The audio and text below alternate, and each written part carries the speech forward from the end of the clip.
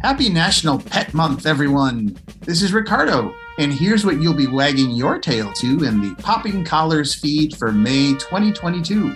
The Popping Collars crew discuss our favorite filmed adaptations of popular books this month. Check out what movies we think are the pick of the litter. The PC Music Diary is back with a perfect song this month. I'll be talking about Main Street by Bob Seger and the Silver Bullet Band. The fur will be flying on an all-new Going on 30 when Greg and Betsy discuss Oliver Stone's conspiracy epic, JFK. On the Sacred Six, Dan, Jocelyn, Simatowski, and Greg are back for another conversation about baseball and sacraments. Hear what these cool cats have to say about the scapegoating of Bill Buckner and our need for reconciliation. Finally, join Liz and me on the PC Book Club, where we recommend some new reads for you and your four-legged pal to curl up with. Thanks for listening to Popping Collars, the only podcast that keeps your and your pets' collars popped.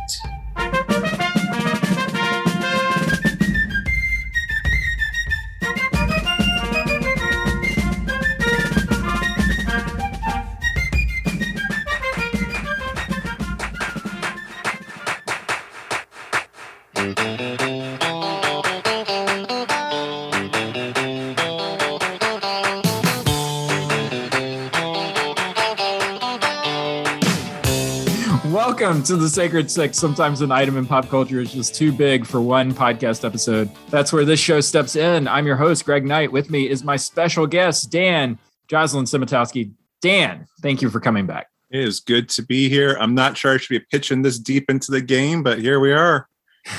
This month, oh man, pitching nowadays is 27 pitchers getting one out each. That's pitching in the modern baseball game.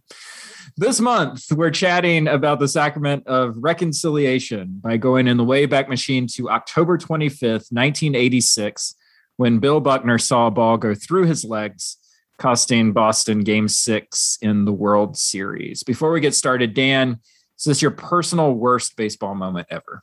Second worst. I think the worst is the Aaron Boone. I was way more invested by the time I was in my mid-20s than as a seventh grader. I was in seventh grade with the Buckner event, but close. Boone was the Tim Wakefield knuckleball. Yeah, Tim Wakefield doing what he was asked to do to bail out the team with Jimmy Williams, making some questionable pitching decisions. Questionable pitching decisions is, of course, the backdrop for this Buckner game with the manager, Joe McNamara. That is true. Can you explain to us, how did we get to this point where Boston is close to clinching a World Series for the first time since 1918 against this Mets team that's a little strange on paper? Yeah, by this time, the Red Sox are in the World Series almost once every decade. They've been there in 48, 68, 76 with Carlton Fisk. And here we are, yeah, or 75. And then here we are in 86. So those Red Sox have this habit now of flirting with the World Series. Of course, baseball is much smaller then.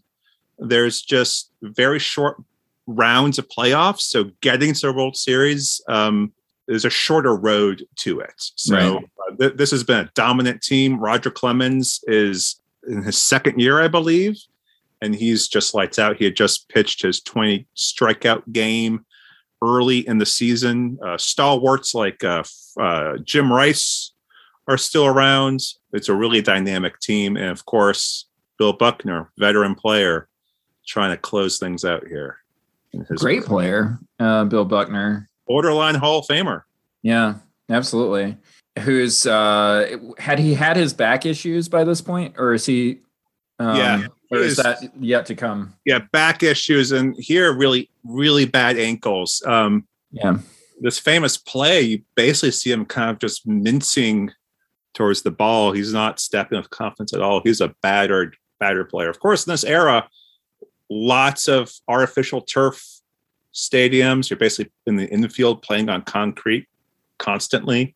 So a lot of players are banged up from this era. And you've got a Mets team that, I mean, it's a hard team to root for, honestly. Now, that's coming from a Yankees fan who thinks that all Mets teams are a little hard to root for. But, I mean, this team especially, I mean, unless you're a sort of a die-hard Mets fan, like, these were guys that were basically rapping about winning the World Series at the beginning of the season, I think. Right. Kind of akin to the Chicago Bears with the Super Bowl shuffle. It's like... I don't know if you ever saw the movie The Bad Lieutenant with Harvey Keitel, but the backdrop to that movie is the 1986 playoff run. Harvey Keitel is a dirty cop. Right. And, of course, the Mets were a lot like that, too. Just like partiers, drug use, very 80s New York. Absolutely. Yeah. And so you have a series where, I don't know, it kind of feels like going into it that, yeah, Boston has this strong sort of, they have the strength in pitching, undoubtedly, with Clemens sort of leading the staff there. But Gooden, Strawberry, Hernandez, Carter, like these guys feel like they have this kind of swagger to them that they know that they're going to succeed. And this series is really set up in a way, as most classic kind of sports scenarios go, for them to get a little bit of a comeuppance here from the Red Sox.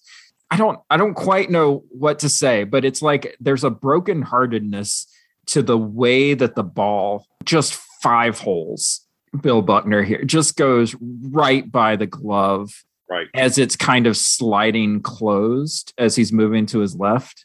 Definitely 9 times out of 10, that's a play it's made. You know, you take a different looks at the angle of the ball, though. The ball's moving fast. It's moving on turf. It has to rely on Bob Stanley, the pitcher, to back him up at first. I mean, there are a lot of things do have to go right for that play to be an out. Can you believe this ball game at Shea? Oh, brother. 3-2 to Mookie Wilson. Little roller up along first. Behind the bag. It gets through Buckner. Here comes Knight, and the Mets win it. If one picture is worth 1,000 words, you have seen about 1,000,000 words. But more than that, you have seen an absolutely bizarre finish to Game 6 of the 1986 World Series. So how do you feel in the moment? I mean, this is such a vivid memory for me. As I said, I was in 7th grade, I believe. I grew up in central Connecticut. Connecticut as a state is divided diagonally, like northwest to southeast, between New York and Boston. My family was on the Boston side, but where we were living, lots of folks were Mets fans. So there's like deep regional tensions that are always at play for Connecticut sports fans, regardless of the sport, either a Boston person or a New York person, for like everything. And just so many like just kind of psychic wounds right around this moment. Whenever this came up on a replay, if I was watching ESPN or something about the Red Sox and they showed this as a replay, I would just change the channel or turn the TV off. No one wanted to see it. Right. And it had such deep wounds until 2004, really, of not just the one that got away, but like the one that sealed our fate and made us all losers. Right. Yeah, because I mean, I guess the other side of the Buckner story is that this isn't the end. Like the Mets don't win the World Series because of this. Right. Like, and the whole other game to be played. Yeah. Yeah. In a way, the media created the Bill Buckner event. Yeah. There was a way in which the media, and we could say the New York-based media, creates this narrative of Bill Buckner as the reason why the Red Sox don't win a World Series in 1986. And there is a Game 7. They could have won Game 6. There was one out away. They didn't, but there's a lot more that happens after that one event. Whenever I think about this moment, I just think it's so rare that events happen in sports that you can sum up just by saying a name. Right. Like you can just say Bill Buckner, and if I just say the name Bill Buckner, you know exactly what I'm talking about. Yeah, and it goes back to other games like the Bucky Dent home run that knocks the Red Sox out of contention. Was it in 78, right? Or something like that? It goes right over the Green Monster. So there's this, there had been a mantra in Boston. Bucky Dent, Bill Buckner, and then our Aaron Boone, right? Mm-hmm. Like this unholy trinity of devastating moments for Red Sox fandom, right? But Buckner was the linchpin to create that mantra in a way. Yeah. I as a college basketball fan, it was always Christian Laettner was the shorthand that you could use, and every Kentucky fan knew exactly what you were talking about. Every Duke fan, even every Carolina fan who hated Duke, knew what you were talking about when you said, "Oh, that was the Christian Laettner game." And it's just like there are these moments sometimes that are just so iconic and so kind of written into sports memory that their ability to evoke emotion just with the shorthand of someone's name is incredible. And this is one of those moments. Absolutely. Yeah. So if we're thinking of the sacrament of reconciliation of a penitent from our prayer book, how does Bill Buckner tie into this? Well, I mean, there's a whole narrative here that, I mean, on a surface reading, like Bill Buckner needs to be forgiven by the Red Sox fans. Mm-hmm. Mm-hmm. But there's a lot of presuppositions. Like, why does one person need forgiveness for this event? What is Bill Buckner guilty of? Yes, he commits an error, but a lot happens in the 7th or 8th inning where Clemens stops pitching. And does John McNamara pull him? Does Clemens ask to sit? There's a whole lot of controversy around that particular moment in the game a few innings prior. But there's another way of looking at this about reconciliation. That is, reconciliation is about something that's broken that gets healed. And so I think it's not so much Bill Buckner needs to be forgiven. Right. But there's something broken in the Boston Red Sox fan base. In some ways, I'll just say, as someone who grew up there, in the regional psyche around that game, of a sense of loss, of inferiority. That's really where the reconciliation needed to happen, was how can we put something that was really tragic, that maybe wasn't our fault, and put that behind us, which I think a lot of dealing with sin and looking for reconciliation is trying to make sense of things that we had no control over. Yeah. ESPN, I want to say, I don't remember what it was for. Maybe it was for a 30 for 30. Had a documentary on Steve Bartman, where it looked for all the world that the Cubs were about to go to the World Series, and they didn't. They ended up getting beat by the Marlins. And they ended up at the end of the documentary sort of tying Bartman's story to Buckner's story, in the sense that, Bartman, after that game, kind of went into hiding, right? He had to basically remove himself from public life because he had so many people who were so angry. And, you go back and you watch that game and it's like, there's a foul ball that maybe if Moises Alou were an incredible athlete, which he is, but he would have to be an extraordinarily incredible athlete to actually make that catch in the stands. Yeah, a catch in the stands that's a good 7 feet high, right? Yeah. A lot going on there. It's like, it's so maybe that it's like, 9 times out of 10, he is not going to make that catch. Like, easily not going to make that catch. Like, it's just such a slim probability. And that's not even the moment that costs the Cubs the game. Right. But there's one person that all Cubs fans can put their blame on, and it's someone who looks a little odd, who's dressed a little odd, who they can kind of pick out of the crowd. And, and Buckner kind of gets this treatment a little bit too from sort of Boston fans. So all that is to say that, there's something that can be broken in us as a fan base, especially when we put way high priority on wins and what it means to us personally. So win these things versus just sort of saying that's, I guess that's how the ball bounces sometimes, Yeah. Yeah. And, we have a real danger here of over ascribing meaning to sports, right? Like Boston fans chose to make what happened to the Red Sox or the Patriots or the Celtics, the Bruins, something that was more than it was, that it became a way of talking about their own self-worth, of their own meaning. And that's a real danger too. And that is what leads to really ugly scapegoating dynamics. And even worse for just a fan like Steve Bartman versus Bill. Bill Buckner, though, has to go in hiding too. He moves his family to a compound in Idaho just to get away from all of this. Now, he also goes on memorabilia signing tours with Mookie Wilson. Right? I was going to say Mookie Betts, but yeah, I was about to say Mookie Blaylock, but he played for the Seattle Supersonics.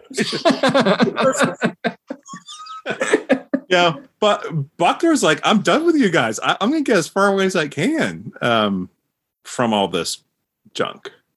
I remember, I think it was when the Red Sox won the World Series, that there was kind of this, okay, so we can forgive Buckner now. Right. Narrative. Do you remember that coming out of that? Yeah, this kind of fits for me with kind of our sense of what's changed going forward, right? Like, I think the Buckner narrative doesn't end until the Red Sox actually win a World Series.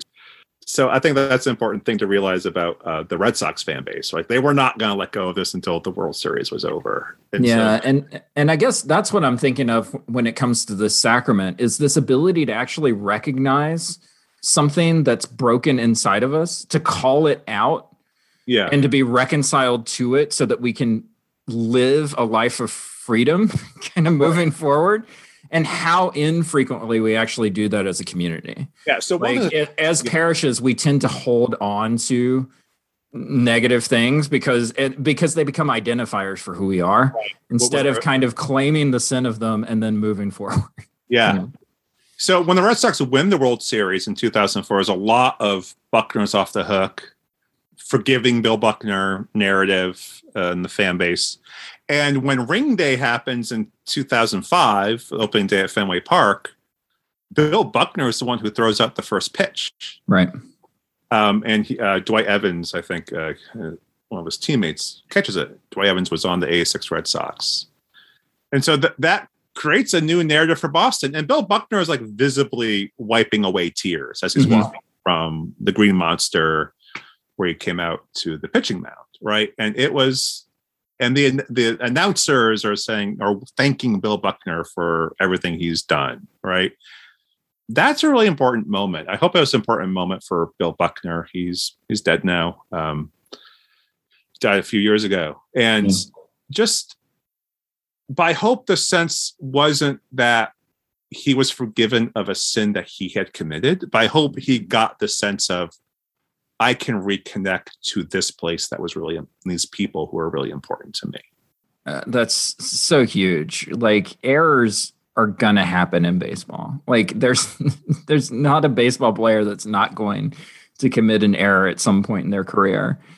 It's just sad to think that Bill Buckner could have lived an entire life and died without that moment happening in 2005, and the fact that he was saved of that is a gift, but it's something to really pay attention to in ourselves, that we could get to a point where we could hold someone that accountable for an error, And back to the life in church, right? Like, how there's so many broken places in our own lives and the lives of our communities that we need to find forgiveness around. Every church has the narrative of the bad rector. Yeah. Right? Like, yes. Like, you got to deal with that. Before that rector dies, you need to deal with that in some ways. Every diocese has a narrative of the bad bishop. Every community has these kinds of narratives embedded in it. How we break those without requiring some dramatic intervening event, I think, is a really important thing to pay attention to. Absolutely. Absolutely. The only way forward is to heal. 100%. Speaking of healing, Dan, that's it. That's it. I feel like a little weight has been lifted. Thank you for letting me process all that.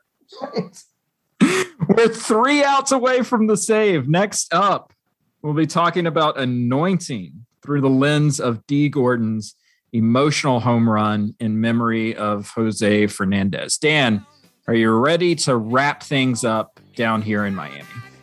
Let's bring it home and go to eat in the clubhouse with the spread afterwards. Nice. I love it. We'll see you next time.